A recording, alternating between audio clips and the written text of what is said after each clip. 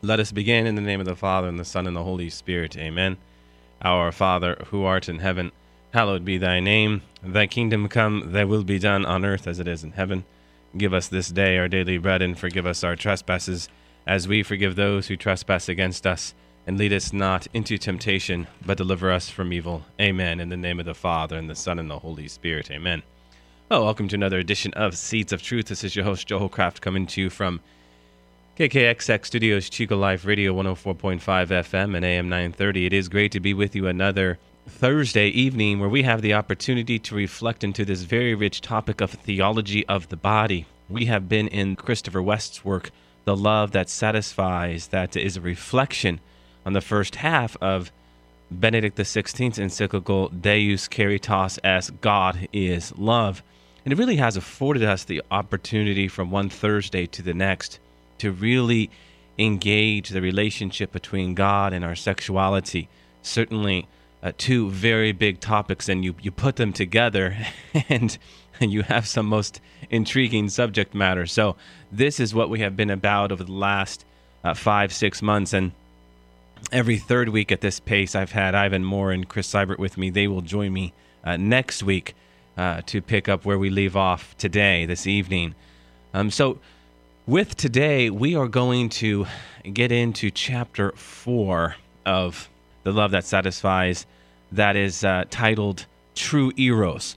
But before we go there, I thought we could consider this virtue of recollection. And I'm going to consider this virtue of recollection and lead with it because it not only, I think, summarizes what we talked about in chapter 3, that unity of body and soul, but at the same time segues into what we want to get into as it relates to true eros. Okay, so what do we mean by recollection being a virtue? You have heard me say in the past on a number of occasions that we are called to draw back and to assess a situation. Well, that really is a part of what the virtue of recollection is.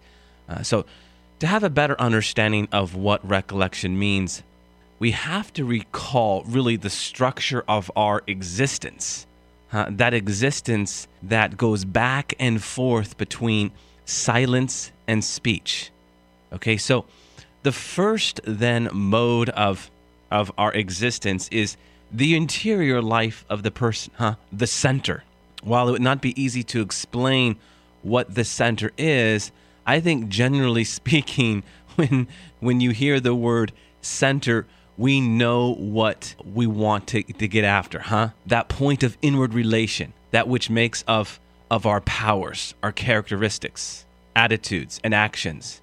Not a confused chaos, but a unity. Okay, that is the interior life, the silence. Okay, this is what we mean by the first mode of our existence.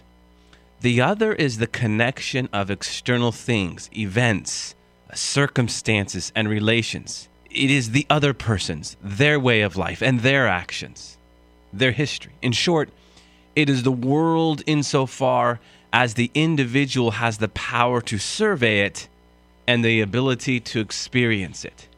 So again, you have this kind of back and forth from silence and speech, from the interior world to the exterior world. The great theologian you've heard me talk about on this radio program before, Romano Guardini, breaks this open beautifully, and he calls these two poles, right? That the interior life is the first pole, and the exterior life is the second pole.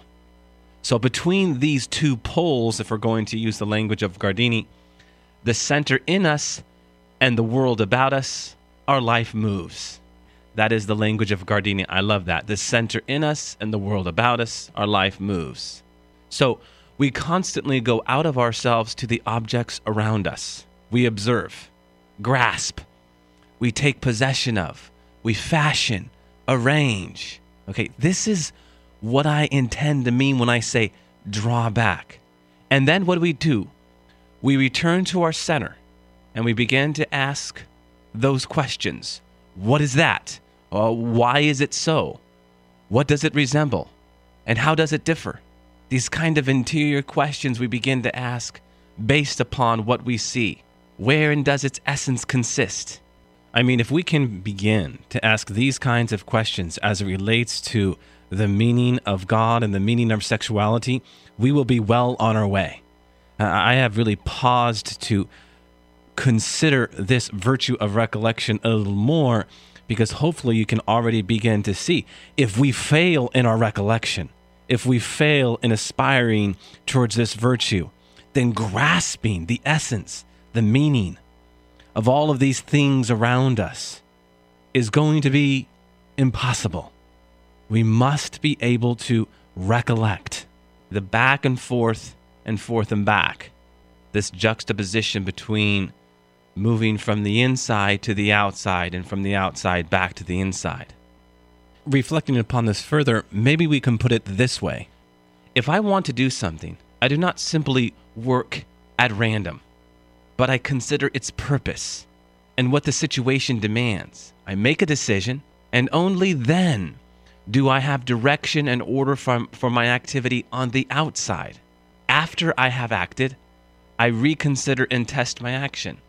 Did I do things right? Was I just to the person involved? Have I done my duty? The out and back and out and back again, it takes place not only once in our lives or once in our day, we could say, but in many ways, countless times. Maybe you're a teacher. How often one day do you go through various situations in your mind based upon what you see? You have this kind of interior conversation because of all of the external activity around you. Maybe it happens 2, 3, 4 times in just one period. So from silence to speech, we can begin to appreciate the importance of the virtue of recollection, being able to assess based upon what you see. In point of fact, any good teacher will tell you that they are going to be the best teacher to the degree that they survey what is before them, the language of the body in the students, as well as their own sense of how they're approaching their craft. The virtue of recollection essentially becomes integral to any successful teacher, and for that matter, for any vocational journey where one finds themselves seeking to be the best version of who God is calling them to be. So, collectively then, the interior world and the exterior world are always two areas that are related to each other. Why? What happens on the outside is guided and judged by that which is within. And what is within is called aroused and fed by what is without. Now, if we ask ourselves what person is to be considered properly developed in this respect, the answer must be he in whose life these two poles function in proper relation to each other. This is Gardini. I want to say that again. If you were to ask yourself the question, the properly developed question, what is man intended to be? Man is intended to be, well, the best version of who God has called him to be. But he can only be that. He can only be that if he sees the proper relationship between the interior life and the external life. The interior conversation that we all have, and hopefully with God, and ultimately how that forms and informs the external activity all around us. So when we talk about the virtue of recollection, maybe we can define it this way. And once again, this is Gardini's working definition. The virtue of recollection means that a person has learned through natural disposition, education, and experience how life moves between the interior realm of personality and the exterior realm of the world, between the deep center of the person and the far-reaching whole of the cosmos. So essentially, it means that we have, to some extent, mastered the distraction and exteriorization of which we have spoken, and has learned to set his inner self free and make it work effectively. Above all, the man who is able to recollect has a vision for God. He is at home with himself, a master of his inner appetite. He is not so distracted by all of the noise, the radio blaring, the television on.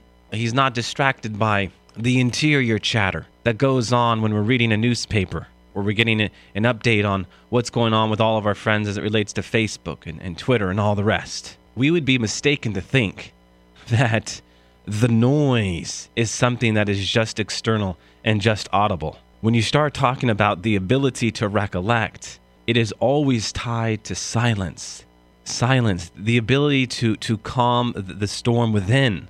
Sometimes the loudest chatter can be what you don't hear. The restlessness of all the things that you're thinking about. The inability to be still. So properly speaking, we can say silence is a prerequisite to recollection with God. The ability to draw back and to assess a situation as God would want us to see it demands silence. How can you think critically about any one situation when there is noise? I mean, again, think about it. Every person that needs to make a critical decision in life, a major point in their life that is going to impact their future, and they need time, they need space.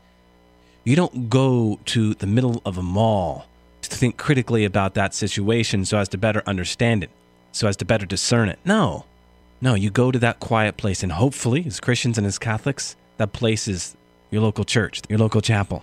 And you ask God, you inquire, you begin to what? Recollect. And why is this important? Because again, it speaks to the unity of body and soul. It speaks to the unity of the interior life and the external life. What we see versus what we don't see. And so, what does this have to do with true eros? Well, let us consider, because we will quickly find out as we begin to better understand what true eros is about. Now, if you have your book out there, The Love That Satisfies, or you're just following along, that's fine. I'm on page 59.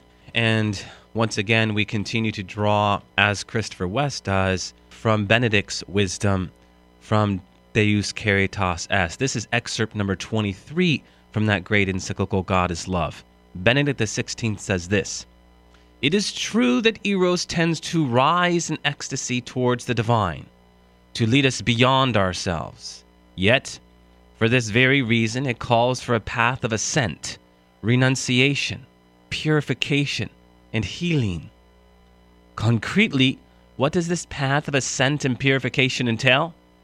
How might love be experienced so that it can fully realize its human and divine promise? Here we can find a first, important indication in the Song of Songs, an Old Testament book well known to the mystics." Amen. That's a beautiful piece there. So the Song of Songs, as Christopher West reflects, is in many ways the Old Testament's ode to erotic love. I think it might be one of the most famous and well-known Old Testament books for that reason. It is often cast as an allegory of God's spiritual love for his people. It is that, but it is also an unabashed biblical celebration of the bodily erotic love of spouses. And this is why Benedict XVI draws from the Song of Songs when he wants to reflect into the meaning of true eros. In this celebration of eros, not despite it, we catch a glimpse of something divine.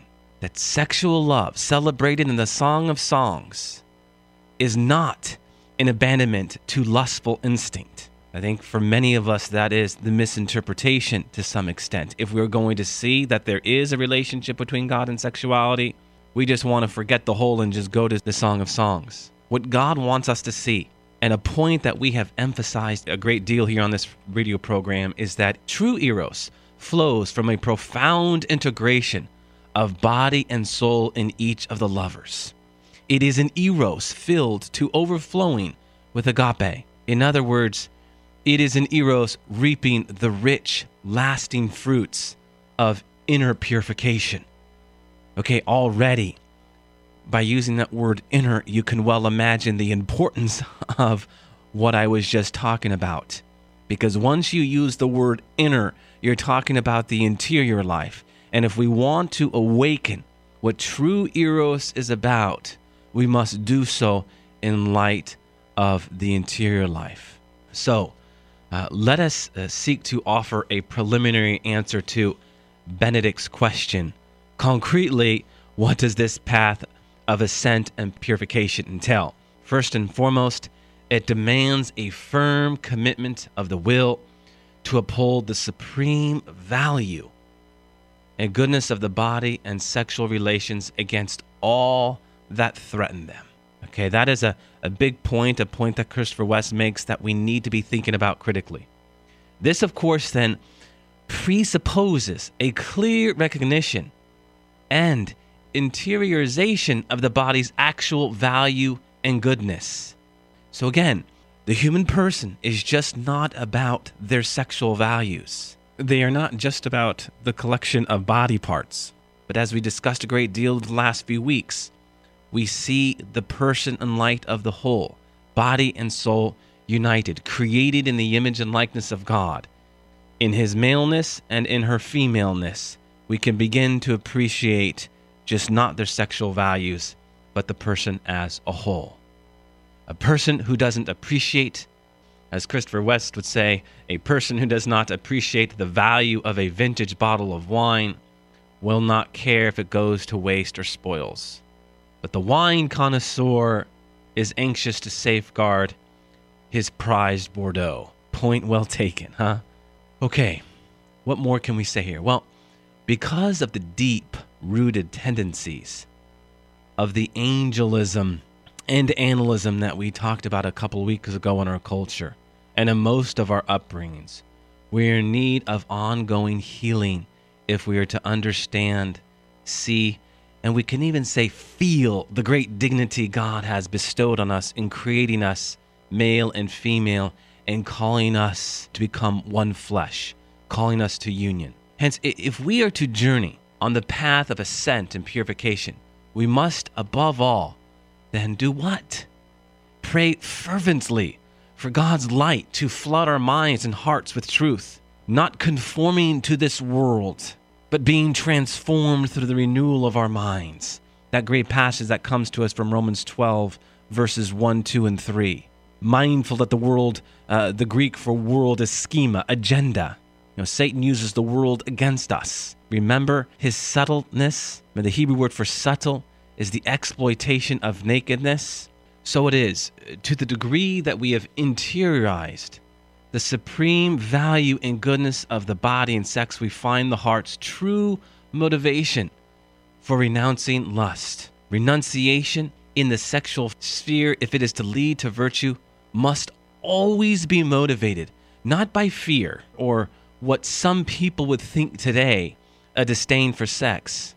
It must always be motivated by love. Love for God, love for oneself, love for others, and love for the goodness and beauty of sex itself. Otherwise, renunciation will not lead to freedom and virtue, but interior frustration, inevitable relapse, and what so many of us have experienced, further rebellion.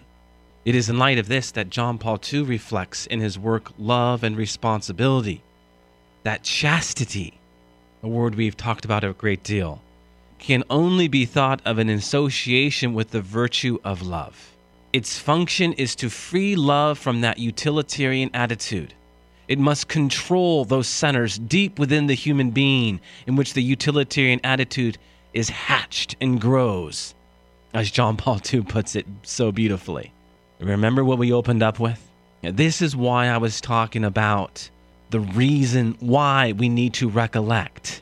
Because if our center is impure, if our center is not rooted in the purity of God, then what happens? That utilitarian attitude will in time hatch and wreak havoc on our soul. Control. So if the heart does not control those lustful tendencies, then sexual relations will not be an expression of love. And this is what John Paul II wanted us to see. This is what Benedict XVI is wanting us to see in his work Deus Caritas Est. So they will be negation of love, merely response to that utilitarian instinct for pleasure at another's expense. We talked a little bit about that last week. So here, when we use the word control, it must not be thought of merely as the caging of a wild beast. If at first lust must be contained by a force of will, as one progresses on the path of virtue, the beast, if you will, as Christopher West puts it, is gradually transformed so that it no longer needs a cage. I think that's an important image for us. Mature chastity. It is not a white-knuckled effort to suppress one's lustful impulses. Mature chastity liberates us from those lustful impulses, and it enables us to see others rightly and allows us to become a free and sincere gift to them. To the degree that men and women experience liberation from this utilitarian attitude of lust, they come to appreciate the beauty and mystery of sexuality with a depth, with a nobility, and an intensity altogether unknown to lust. And we are able to do this because of the grace that comes to us from the redemption of Jesus Christ. Lust, it becomes distasteful to men, to women, who discover this freedom to love in light of the grace we have received in Jesus Christ. This grace that is etched onto our very souls. Remember that image that I have talked about a great deal on this radio program, that image of sap. The word grace has that root res, it's sap. Well, what is sap? Sap contains all of the water, nutrients, even hormones of the tree. While it protects and guards, ultimately, sap contains all that which belongs to the tree itself. When God gives us His grace, His love, we actually share in the very identity of God. Just as the sap contains the essence of the tree, so in grace we contain the essence of God, love, which frees us from lust and, moreover, allows us to see the sexual urge is again that raw material for that more authentic love to develop. So, the answer to Benedict's question, concretely, what does this path of ascent and purification entail? It entails the cross. It entails our willingness to carry in our own bodies the death of Jesus, so that, as Paul reminds us in 2 Corinthians 4:10, the life of Jesus may also be manifested in our bodies. For many, this is a hard sell, I know. The luring temptations of an overemphasis on the spirit or an overemphasis on the flesh can seem like attractive alternatives to the pain of being crucified with Christ. But it is to the extent that we allow our lust to be crucified that we will experience the resurrection of God's original plan for sexual desire. Not immediately, but gradually, progressively. As we take up our cross every day and follow Christ, we come to experience sexual desire as the power to love in God's image. That is the wisdom that comes to us from the love that satisfies, and in particular, John Paul II in his work, Theology of the Body. Okay, what I'd like to do now is to come full circle a bit with some of our opening reflections as they relate to the virtue of recollection, the virtue that has us drawing back, assessing a situation for what it is, and through those questions, in that inquiry, be able to better understand that relationship between silence and speech. In particular for us, as it relates to the bodies, the need to contemplate the meaning of something. John Paul II has a whole section in his Love and Responsibility on sensuality. And I want to go to that section and offer up an image I think I have shared before on this radio program, even within the context of theology of the body. And what I want us to get into here a little bit within that understanding of recollection being a virtue is the need to contemplate. This need to contemplate so as to grasp the beauty of something. John Paul II explains how beauty is actually experienced through contemplation. So, for example, when contemplating the splendor of a landscape, a sunset, a piece of music, or a work of art, we are taken in by this beauty. This contemplation of beauty brings peace and joy. This is very different than the consumer attitude. which seeks to exploit an object for pleasure, an attitude that brings unrest, impatience, and an intense desire for satisfaction.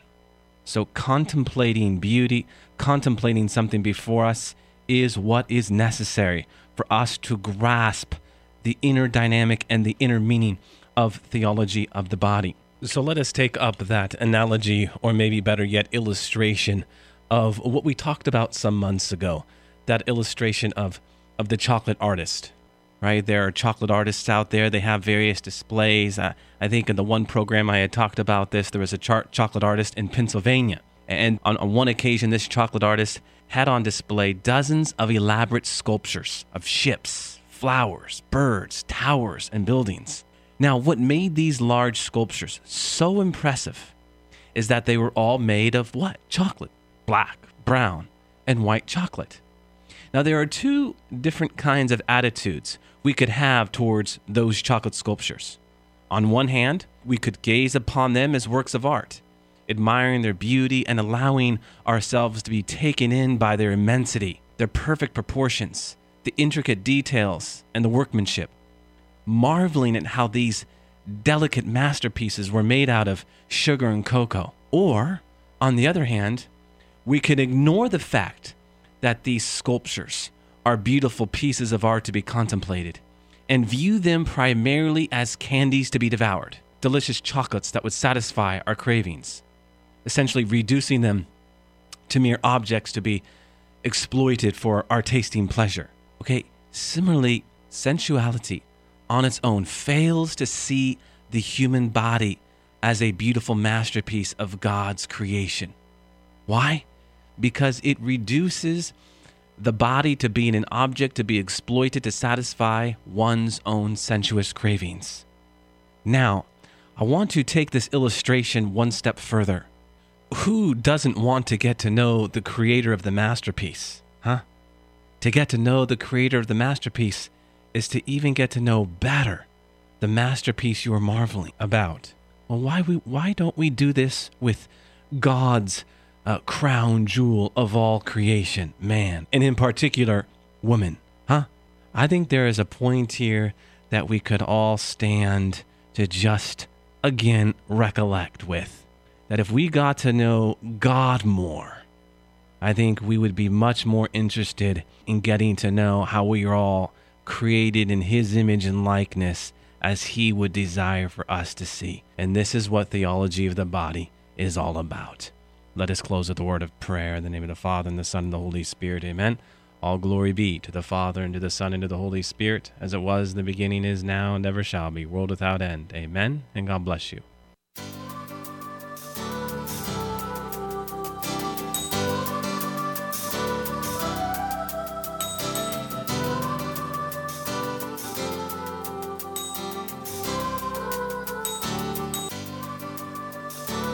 Thanks for listening to Seeds of Truth, heard every evening, Monday through Friday at 6:30 p.m.